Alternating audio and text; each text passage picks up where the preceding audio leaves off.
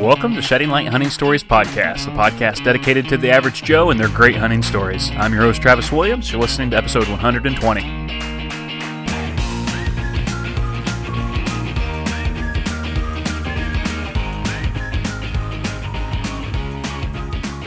Hey guys, this episode is brought to you by cheesecake that my wife picked up from the little truck down the road and Bang Pop. Both of those combined make a great lunch after a morning of chasing gobbles. So, I'll tell you what, I love being able to go out and hike the hills, and it makes me feel like I'm exercising enough that I can eat whatever I want. That's not true. I'm probably going to get fat, but it's in my mind, I think, hey, I hiked a couple miles today, so I should be able to eat just about anything. Guys, I want to thank you for coming back for another episode, and thank you to those of you who are concerned about my absence last week. Everything's going okay, for the most part. But was not able to line up a guest last week, and I thought, you know what, I'm not going to try and force it. I'm not going to try and hunt people down. I had tried to contact a few folks, and it hadn't worked out, so decided just to take the week off and breathe. What's ironic about that is I got an email from a guy, a listener last week, and it was just a really incredible, encouraging email. The guy talked about how he had been going through a real tough time, got really into turkey hunting, and got a little over the top about it, like some people do. Yours truly got a little crazy, and at one point it was just driving him nuts. He was having a hard time getting on birds, and that's all he could think about. And he pulled off the side of the road, said a little prayer, and just asked God to kind of help him have a little bit of orientation in his life. And 5 minutes later, he was looking through Pandora, just looking for a hunting podcast, and he came across Shedding Light Hunting Stories, and told me about how that has helped him a lot and helped him, understand some things about hunting, but also more so importantly is just kind of keeping things in perspective. And I tell you what, that's something that I've really tried to do this year. I have hunted probably more than what most people get to. I have Mondays off, and I can hunt Saturdays, so I've hunted those quite a bit. And then I've had probably about 4 or 5 times where I've gone during the week, but I've gone super early, gotten out there about 5:15 and hunted until about 8:30, 9, then I'll come into the office, and usually I beat everybody in here by 9 o'clock anyway. So so I've been trying. I feel like this year, actually, I have done a lot better. Still hunting probably more than what a lot of folks get to just because of the flexibility of my job and schedule, but I feel like I've done a better job balancing that. And my wife, I've asked her, and she says, yes, I've done better. So that's encouragement. That was part of the goal, was to not go so nuts. I have not got another turkey, but I've been on some really close encounters. Hunted with my buddies last week, Saturday, and was all over the farm and chasing gobbles, but wasn't able to get anything in. And then today, I got to tell you, was the best day of turkey hunting I've had all year as far as gobbles go. They were everywhere this morning. We had 4 birds going off every which direction. We made a move after waiting about 2 hours trying to call this one bird in who was not coming into this field. And actually saw him up on the ridge top once we set up, but it was too open to really make any more moves toward him. And, we just didn't think we had the cover, and so we just kind of sat down and tried to call him down to us, and he wouldn't come. But got some great footage and just had a great time. And that's about it. Season's coming to a close. This Saturday, I'm going to be up at my wife's family's. Her grandfather passed away 2 days ago, and so we're headed up there for kind of a weekend, spending time with family. So I might slip out if my wife's okay with it. I'll just have to kind of read that as I go. But if I don't get anything else, I'll tell you what, I got one bird and plenty of great moments this year. Riley's video should be up later today, about the same time as podcasts will drop. So if you want to go on YouTube, check out the very first time I've ever been able to get a bird off the roost. It was a really educational experience, and was really cool footage. So anyway, that's the stuff that we got going on. Today's guest is Justin Mooney. And Justin is friends with John Montgomery. Now, John was on a few episodes ago and met John on the Go Wild app and had a great episode with him talking about turkey hunting. And Justin he's into turkeys, but he's more into deer and 3D archery. So we have a great conversation. We dive into 3D archery actually pretty deep and talk a lot about the ins and outs of that, where the tournaments are, the difference between ASA and IBO. And so if you're interested at all in 3D shooting, I think there's some things to learn there from Justin. And then he tells a really, really good deer story, talking about how, sometimes whenever we think about hunting, we think of those good moments and we forget the bad stuff in between. And Justin remembers some of that bad stuff, and he brings us through the season that led to a real nice 16-point buck that he was able to harvest. I think that you guys are going to enjoy this. I really thank you for coming back for another episode. Thank you for leaving reviews. We have a couple new ones. I'll get to those next week, and thank you for that. I know some of you have been asking about stickers, so if you are interested in a Shedding Light Hunting Stories podcast sticker or a Shedding Light Outdoors sticker, please send me a message. I just kind of want to feel the interest level. If there's several of you out there that want them, then I may order some more, get them printed. I'm not going to charge a whole lot for them, maybe just enough to kind of cover the shipping. And so let me know. Send me a private message or an email over to sheddinglightod@gmail.com. And last thing I'll say is I am looking for guests, always looking for guests that want to come on and share their hunting stories. We're coming out of turkey season, so we can get into some spring bear stories if you have any of those. Maybe duck stories, predator hunting, or even get into the deer stories that are coming up, elk, you name it, we can talk about it. Send me an email, sheddinglightod@gmail.com, and I'd love to hear from you. Guys, we're going to get into it. Here is Justin Mooney.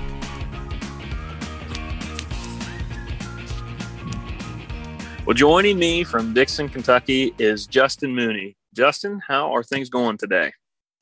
Things are going really well. I'm glad it's not raining. Yeah, I tell you what, we've had a little bit of that, and now we've got some real sunny days starting to warm up here in Ohio. So, yeah. What's new down there with you guys? Oh, we're just wrapping up. We just got done with turkey season, and kind of going into what I consider the heart of my 3D season. I shoot a lot of competition archery, and so that's probably my next big season. Might fish every now and again, but not a whole bunch. Yeah.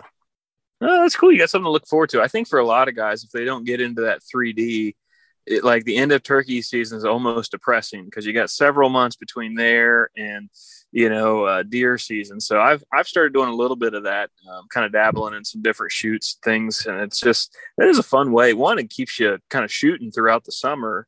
It keeps you ready for the fall, but it's just fun. I just enjoy going to some different courses with buddies, and I've not really got into the competition side, but now do you do that? Do you kind of go competition wise, or is it just more just going out for fun?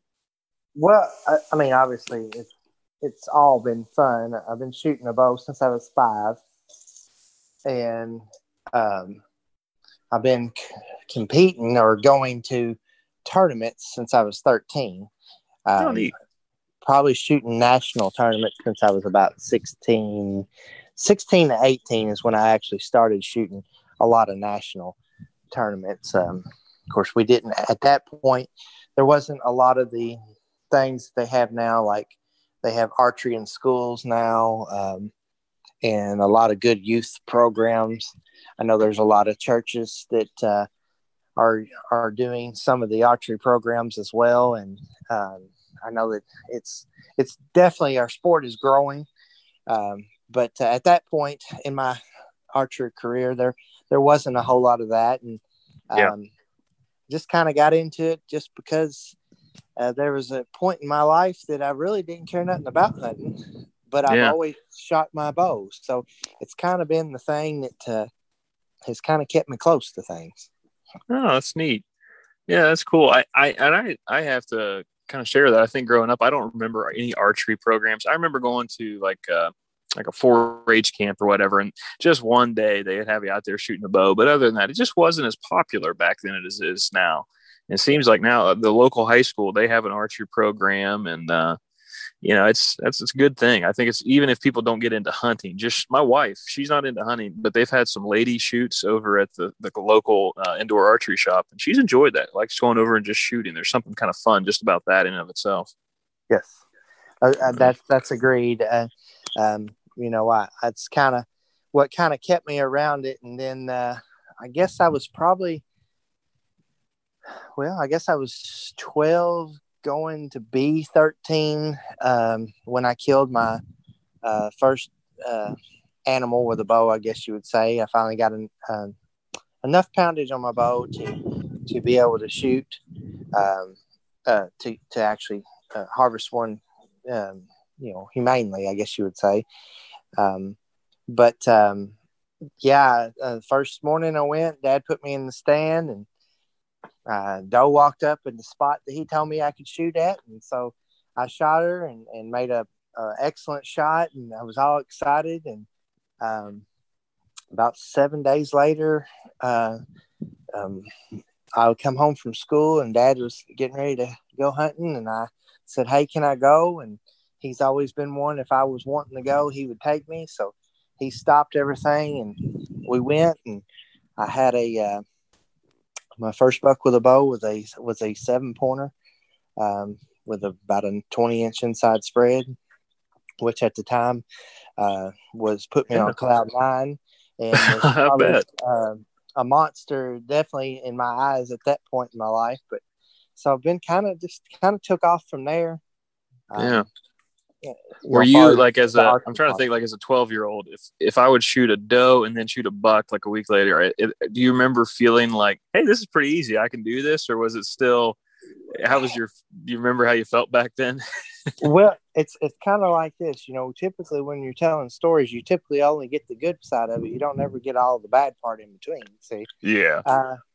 I'll have to say, so when I started hunting, I think I harvested my first deer at around 8 years old. Shot a doe, and then shot a buck, and I had that exact feeling that you're talking about. This is easy. There's nothing to it. There was always people hunting around the house. We had several acres. Dad had several friends, and it seemed like there was a deer hanging up in the backyard every other day of hunting season. It just seems like. Yeah. So it wasn't like,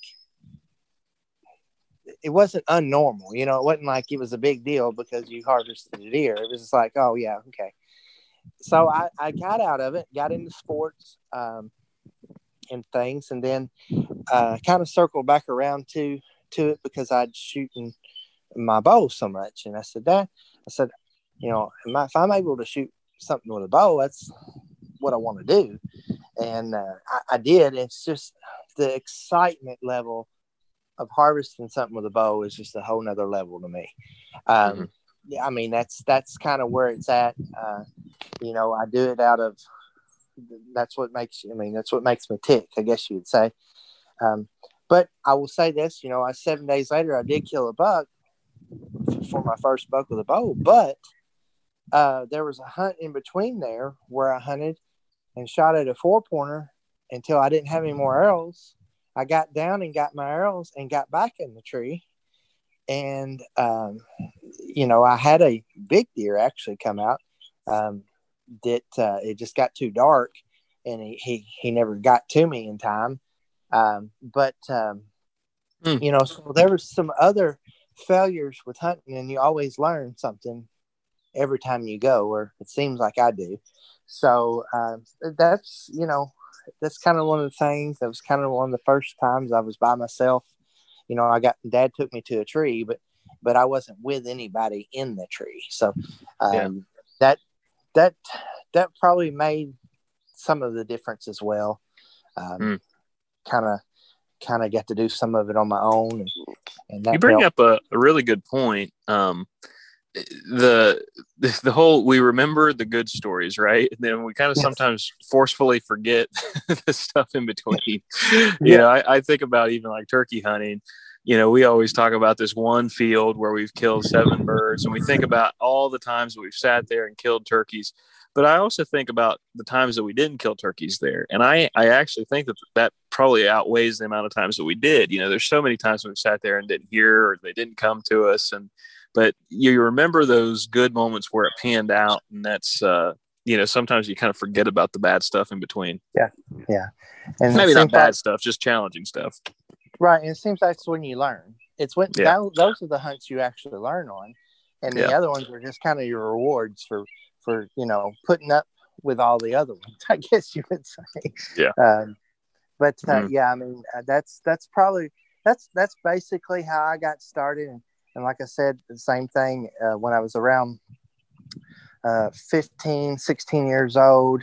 I won, I think that's about the age I was. Kentucky used to have a thing called the Kentucky State Bluegrass Games. Yeah. It was, I don't know if they still do that or not. I hadn't been around it in a long time, but they had archery as an event, and I signed up and got put in it. And I thought that was the biggest thing that you could do at the time with archery. And I won 2 gold medals. I won one for like a field, what they called a V round, which was out to 70 yards. And then I won the 3D tournament as well, of course, in my age bracket. And I kind of went to that. And then after I circled out of that, everybody started talking about IBO tournaments and which is and then ASA tournaments. And the ASA, Archery Shooters Association, we went to my first one, and I've been hooked ever since. So some of the same adrenaline that I get deer hunting and hunting with a bow, I get it quite often with a tournament too. So I have a dual passion, I guess you would say. I'm busy all the time with part of my passion. How about that? So, yeah, that's good. I think something I want to cover with you real quick, because I don't think I've ever talked about it on the show, and I know a little bit and I can't keep straight. But for guys wanting to get into 3D, first off, what is the difference between the ASA and the IBO? I know tendering and the upper and the lower and those kind of things. Can you kind of bring us through some of that, Justin? Sure. So the IBO was started first, and it had a series of events, and they have obviously a bunch of different things, but the way they was structured was they did what they call a triple crown. So there's a bunch of IBO shoots, but then there's 3 like major tournaments, and then of course there's also the winter nationals, and then there's a summer national. So there's about 4 total tournaments, 4 to 5 total tournaments, and it's been changed a little bit every year because it's kind of like they're kind of competing against ASA in a way. But now they've tried to work together where their schedules don't conflict, and it makes a full archery season. So it's kind of a great organization on both ends.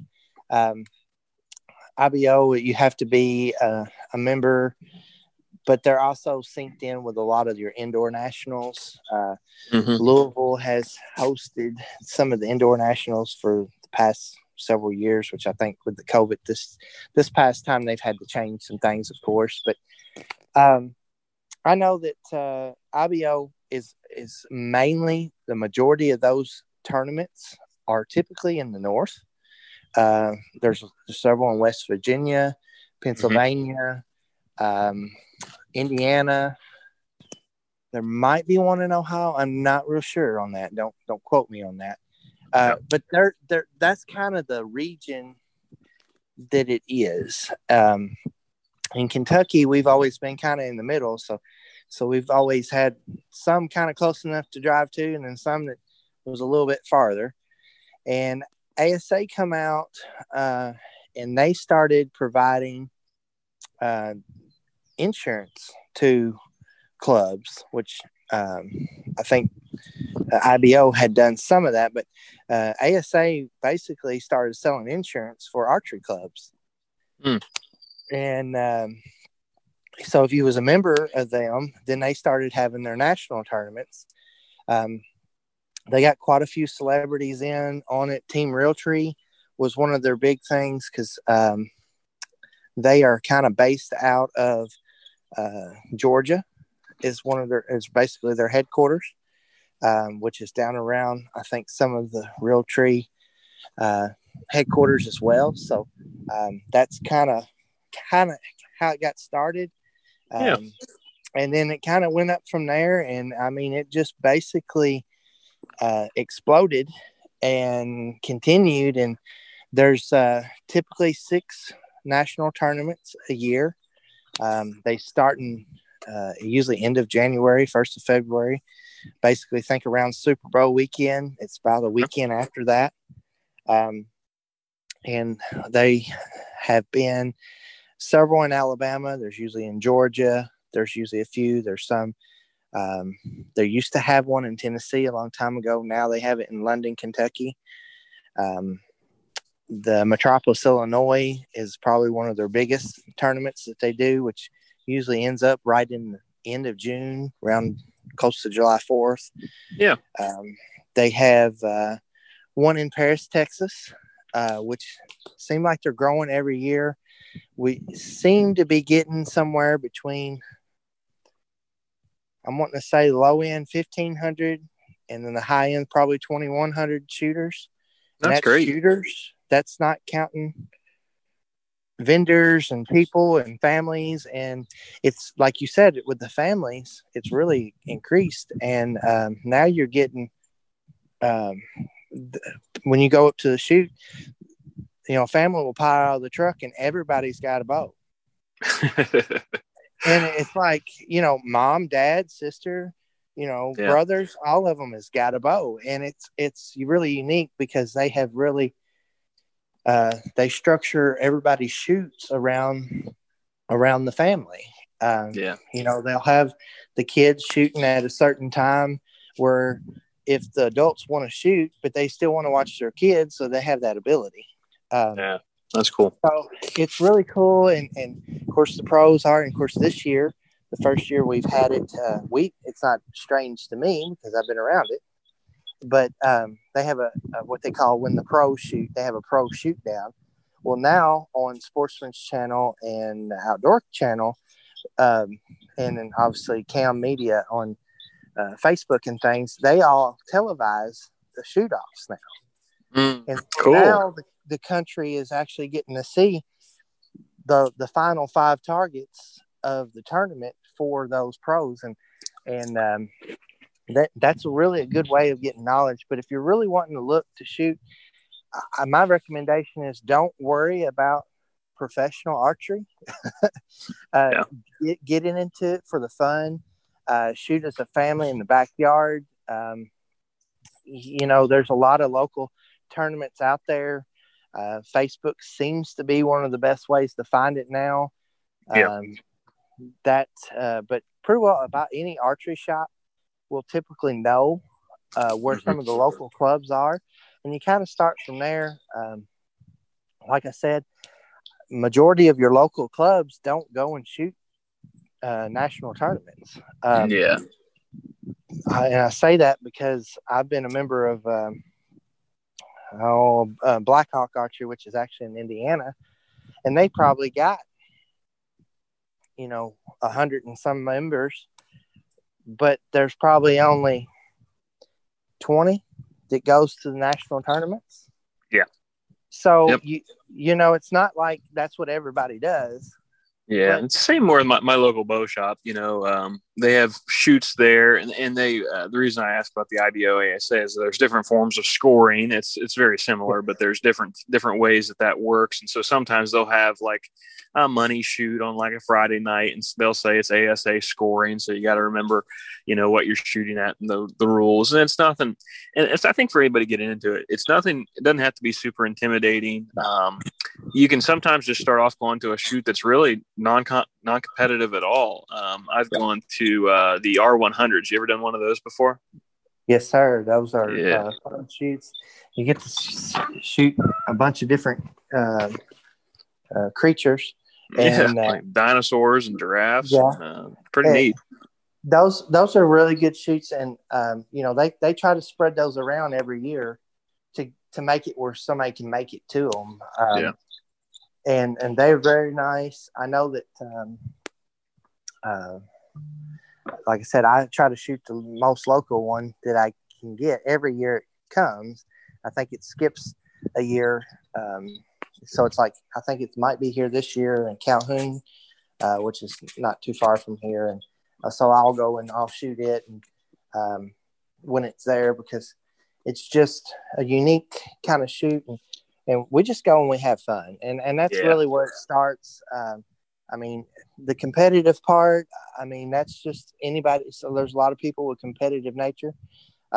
you run into a lot of people who might have played sports in high school and they still have that competitive edge.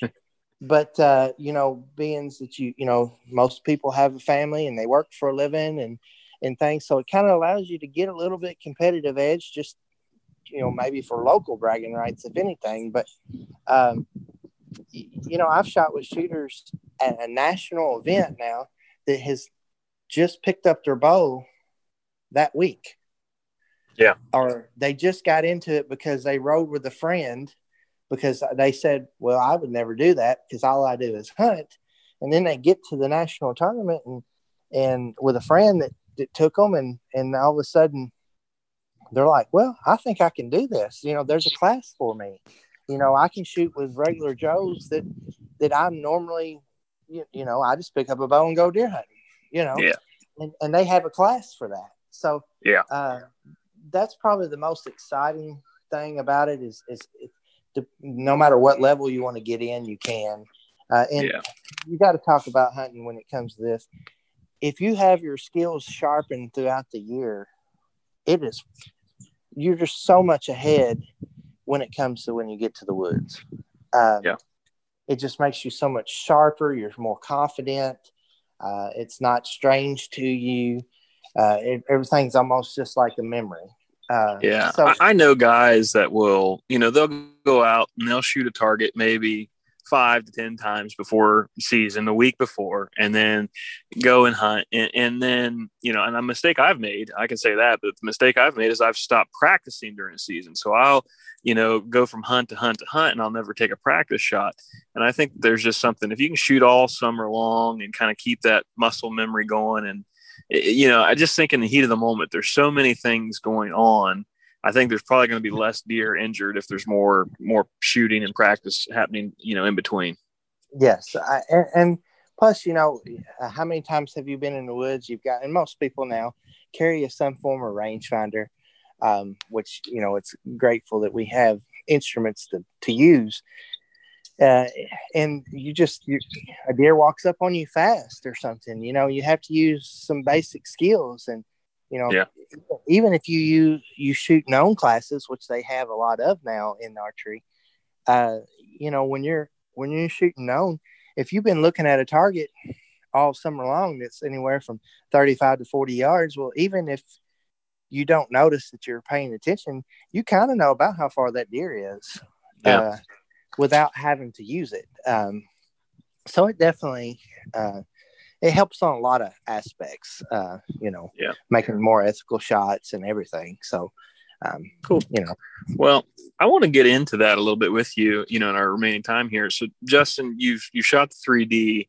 So what about the real thing? Let's get into some of your stories there about, how this has played out for you whenever you've been in the hunting woods. Now, I would kind of like to wrap up. I know that we're coming out of turkey season, so maybe we can save a little bit of room there for some turkeys. But how's your bow hunting and that, the 3D? Tell us some of those stories where it's worked out in the woods for you too. Well, I guess one of the first hunts that I go to is, kind of. We want to talk about, what's useful in the tournament, how I can transition from tournament to hunting is, had a deer that we was hunting. When I say we, I have several good buddies that we try to attempt to hunt together. I've been blessed we've always owned, my grandfather owned about 1,200 and some acres here locally. My dad has, since he passed, my dad has got about 600 acres of that. So, I'm blessed to have that. Plus I have various other places that I can hunt. So you got to have the deer to hunt in order to harvest the deer. And that's basically the concept. If the biggest deer in your woods is 135 inches, well, then that's basically the biggest deer in your woods. Right. So I've been picky, not because, you watch shows and you see things, but I've been hunting since I was, I've been shooting deer with a bow since I was 13. Mm-hmm. So I've shot little deer through my career, and I've shot some good deer in my career. And it's basically, if I get excited, that's kind of the deer of choice. Yeah. Yeah. And now that I've gotten older and I have kids and things of that nature, I kind of try to pick out a certain deer because it kind of gives you a goal. And being able to hunt a deer, it makes, to me, a specific deer, it helps. So I had a deer a few years ago. I guess it was 2018, maybe. I think that might have been right. I had to look. But he is a 16 pointer. Not nothing to be ashamed about by no means. He's an older deer, very hard to hunt. I could see him a lot, but it was very hard to actually get pinned down. We was building a house at the same time, so kind of had less time to mess with him. But I kind of got him pinned down, and we was talking about the bad part of the story.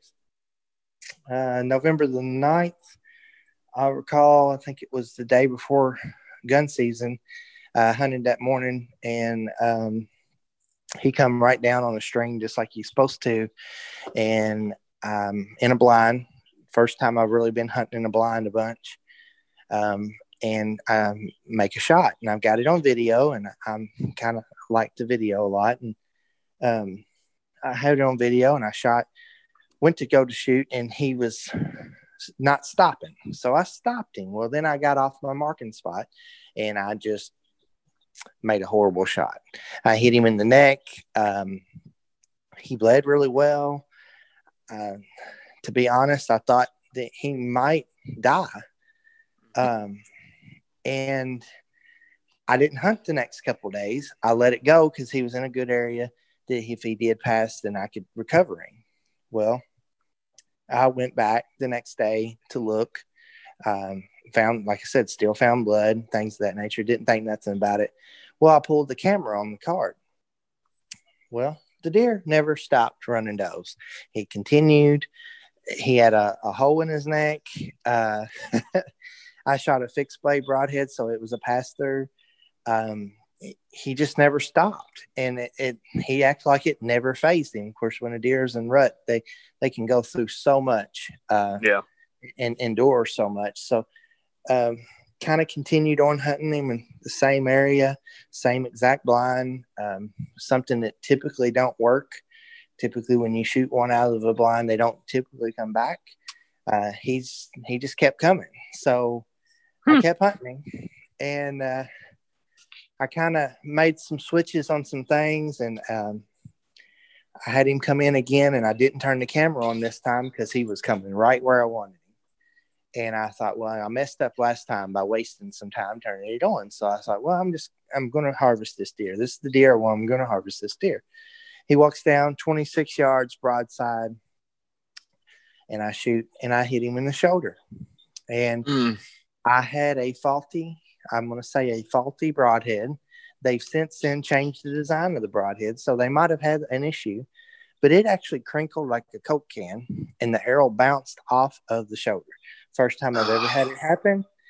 I've shot a lot of deer in my life, but I've never had one that not stick in the deer. Yeah. So I think it cracked it, to be honest. I think it cracked his shoulder. He kind of slowed down. Then I was trying to be the most ethical hunter I could be. I was trying to hunt every day that I could on him because he started to go downhill. I watched him on camera. He was also coming off of rut that he run does, I think, somewhere between probably October the 20th all the way into December. He was still running them. Because I think the second time I shot him was December the 5th, if I'm not mistaken. And it's kind of weird, those exact dates, but when something goes wrong, you kind of know. And then we kind of had a little touch and go there. He was in more nocturnal. He kind of went back to nocturnal. He went back to a feeding pattern. He was still coming there, but he wasn't coming when I needed him to. And every time it seemed like I didn't get to go, that's when he was there. I think that's everybody that hunts. And then I am notorious for hunting late season and getting it done the last week of season. I guess they get back to that pattern that I really enjoy. They're more aware and they're really hard to kill at that time of the year, but definitely something that I've been successful at. And the day before the last day, it come a snow, which was wonderful because when it come a snow, they typically was always there. And I went early and my feet was froze to the platform and it was cold. And he come in there and I made another bad shot. Oh my goodness. But it was a vital enough shot that with a little time that afternoon, we give him about a couple hours that we kind of eased up on him and he had expired. So it worked out. But it was kind of one of those things where it took a lot of work. That's probably the most work I've had to do for deer. But, you know, that deer was probably about a 7-year-old deer. We'd been watching him around the farm. He kind of disappeared for 2 or 3 years and then he'd come back. And his home range was so small. I mean, I had probably 20 cameras out in a circle around that area. And I basically got him on 2 cameras from September to January when I killed him. Wow. And the crazy thing about it is I never moved the blind off the platform. I had it on a platform. Never moved it. And from the first shot that I shot him, the second shot that I shot him, and even the third that I shot him was within a 10-yard circle. That was his home. He wasn't leaving there for nothing. No. So that's probably one of those ones where, you know, as much 3D and archery as I shoot, you know, that kind of tells you that you can shoot and some of these guys can shoot and be awesome. And when you go into the real thing, it's a whole different world. You know, but, you know, that's kind of one of those hunts that was, and I say hunts, is one of those seasons that was just demanding, I guess you would say. But the reward was so great, you know. You know, to say that I stayed after it and harvested him, and of course, you know, the first shot that I shot him in the neck, you know, he didn't hardly even have a scar. Wow. It was amazing. It done healed up, and it's just, if he hadn't have gotten down after a rut, which most deer do at that age, especially, you know, I don't know if I'd ever really got him. You know, it's kind of one of those things where I'm glad his home range was small. But you know, it's just one of those things that kind of goes back to, I mean, you see that deer, did you get him mounted? I did not. Okay. And that's unusual, but I think I've got 15 deer mounted. I've got probably 4 of my last kills, probably my last 4 kills should have all probably been mounted. And I'd like to at some point. I probably will at some point. I definitely have them where, you know, they're displayed. You know, just like I said, in 18, I was building a house. So last year I actually built a hunting room in a garage. So I've got a place now to display things, and I'm definitely going to try to do that. I always thought one of the best things you can do if you're going to harvest the deer is to honor him by getting him mounted. And that used to be the rule. If I let a friend hunt, the rule was don't shoot nothing that you're not going to mount. Everything else, I mean, it's wide open. I'm not going to tell somebody what's big or not, because everybody's size limit is different sizes. So and things, I said, but if you're willing to wait, you know, and you know, if I send somebody to a hunting spot, I expect them that they're going to shoot it. And I mean, I don't say, hey, you don't need to shoot this deer. If that's the case, I just won't let them go. I was just thinking about, you know, whether or not you see the deer or not, you just think back on that hunt and you know what it takes. You know what the moments And I think sometimes in life it's the same way. We think about just the good moments that we have, and like we said, sometimes it's just easy to. We don't always remember some of those moments in between, but whenever you stop and think, you're like, oh yeah, there was a lot of stuff that went into that. Like it ended successfully, but there was some challenges that went before it. That's for sure. Right. That is very true. Very true. And that's basically how life is anyway. There's always reward, but it takes a lot to get to there. It's not constant. You're not constantly going out there and harvesting a deer. You're not constantly having a good day at work. It's just, you understand that you got to put a little effort in, and usually it pays off. The work pays off. I'm reminded of the Red Fern Groves. You ever watch that show, read the book, or watch the movie? I just think about the boy wants the dogs, and he said he'd been praying for those dogs, but nothing's working out. And I remember Grandpa telling the boy, God's going to meet you halfway. You've got to do your part and put in your effort and put in your work. And that always stuck with me, that part of that movie where so he works hard and then he's able to get little Ann, little Dan, or I forget what they're called, but able to get 2 coon dogs. Kind of neat. Yeah. And you bring up a good part, obviously we talk about hunting, different things like that, but faith has a lot to do with it. And kind of, if you're not always in tune, kind of my faith place has always been the woods. It's kind of where I feel the closest to God, in my opinion. That's just me. That's probably where we have our longest and most in-depth conversations. So to me, hunting is not the kill or the trophy or any of that. It's that moment of just the peace, what nature is. It could be a hunt does not have to be a harvest to be successful. If I can go to a woods and I can be in the area of God's great creatures and get close to them, and they not know where I'm at, or just kind of be in sync with them, to me, that's as good as it gets. And my wife kind of gets to me because she don't do the hunting thing and things, and I think there's a lot of wives out there. Of course, there's a lot that hunt as well, and I guess it's a different to me because I'll go and I'll video deer, and she would be like, well, why'd you let it go? I'm like, well, that's just not the one that I want to. That's not what I said. He's just so pretty. I didn't want to shoot him. Yeah. And she's like, I don't understand. She's like, it's bigger than the ones that they shoot on TV. And I'm like, well, that don't mean anything. They're putting on a show. They have to kind of put footage down. I said, I'm just enjoying it. Yeah. But definitely faith plays a big part in it. And, if you have a lot of faith in trying to go hunting and you're pushing and things like that, well, God give us those creatures to be able to have that.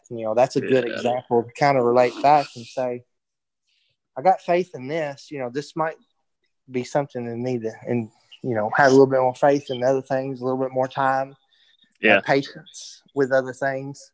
It definitely teaches you that. I have to definitely agree with you on that. That was a good example there. Well, I know that you've got to get on the road here in about 4 minutes.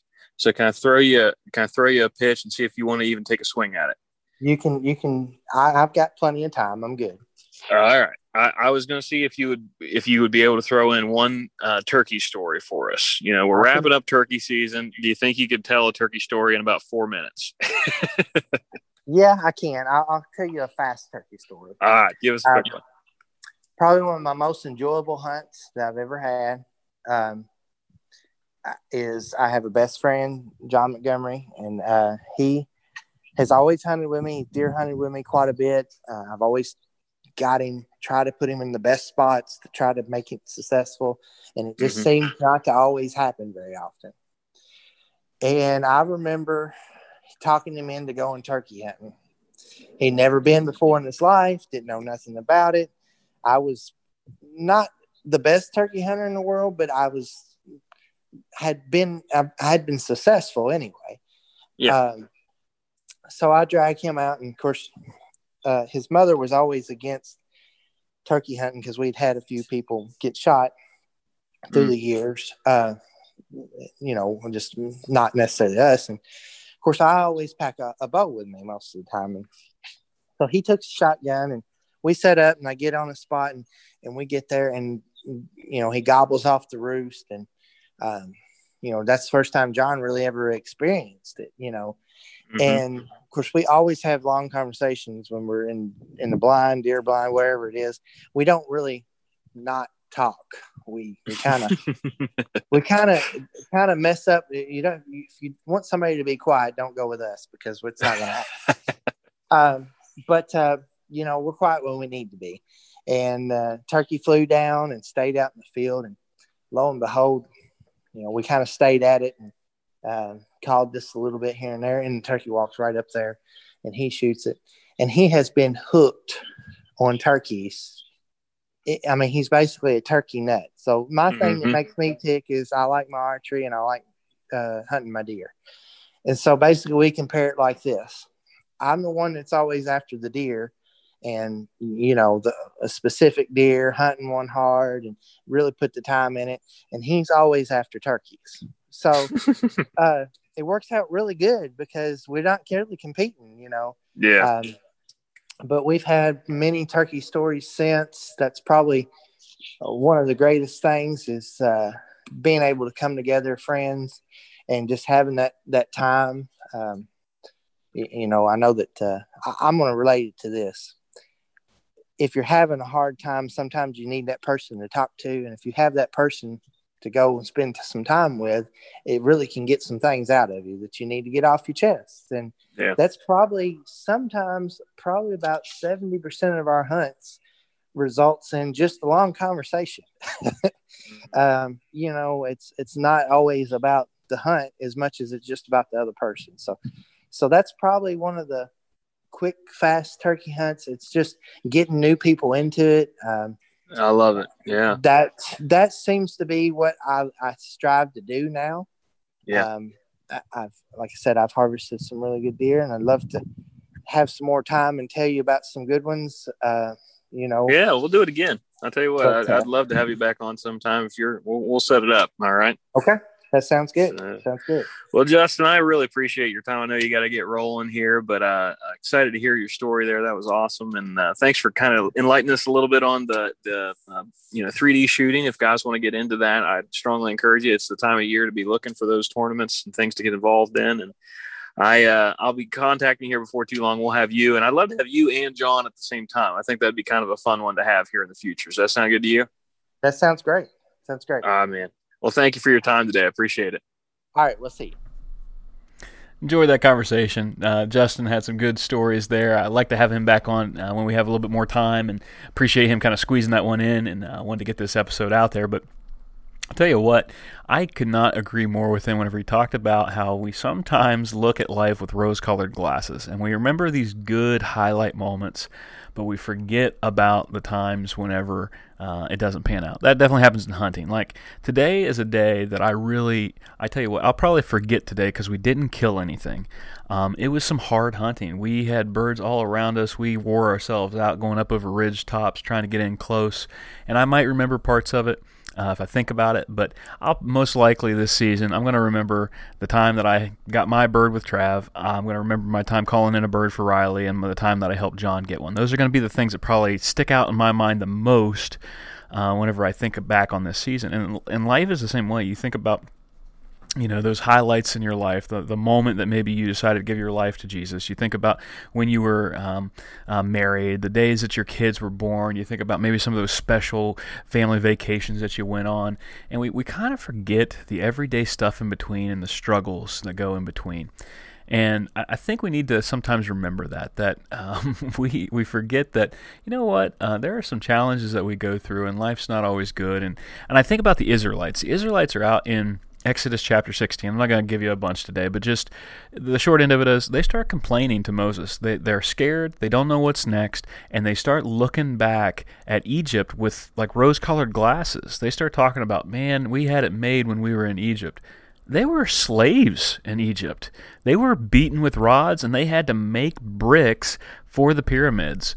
And they had to do it with limited resources. It was absolutely awful, and the Israelites forgot about it. They looked back, and they just remembered maybe some of the good times that they had, and they remember some of the things that were going on, but they definitely weren't looking at the full picture. And they definitely weren't looking ahead at where God was going to take them to, that next mountaintop experience at Mount Sinai and the Ten Commandments. They weren't quite grasping that. And I think we have the same problem. Sometimes we look at these moments in life and we forget about some of the struggles that we've gone through. We forget about how God has brought us through and how He's going to continue to bring us through if we are faithful to Him. So I just encourage you guys today to look back and kind of try to remember some of those struggles that you went through and how it was God that got you through it. It wasn't your muscle and determination. It was definitely the Lord giving you strength, energy, and setting things right so that you could get through those moments so He could bring you to the next mountaintop. I don't know if you're in a mountaintop or valley today. I hope either way that you will give God glory and that you'll shed the light, that you will let your light shine. And thank you guys so much for coming back for another episode. If you don't understand any of that kind of stuff, the religious stuff that I throw in there's a couple bonus episodes, just about maybe 20 episodes back. Just look for bonus episode 1 or 2. You can take your pick on the short or long version. Strongly encourage you guys to check out those bonus episodes if you want to know a little bit more about what is the purpose of life and all this stuff that I'm rambling on about. Guys, I want to thank you from the bottom of my heart for your reviews, your emails, some of you checking in on me, making sure that I wasn't dead or something, and really greatly appreciate that. And I just want to dedicate this podcast in particular to a man who was just a truly great man, and that is Glenn Ziegler. That's my wife's grandfather.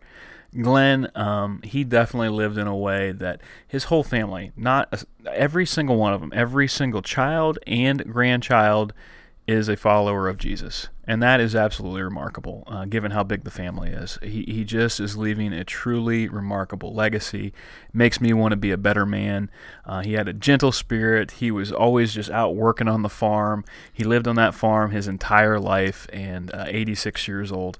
So, Glenn, no, you weren't super into hunting a whole lot, but I just want to say this one's for you. Thank you for your family. Thank you for your granddaughter, and just the great family that you're leaving behind. Guys, thank you for listening. Hope that you have a wonderful week. And until next time, remember to shed the light.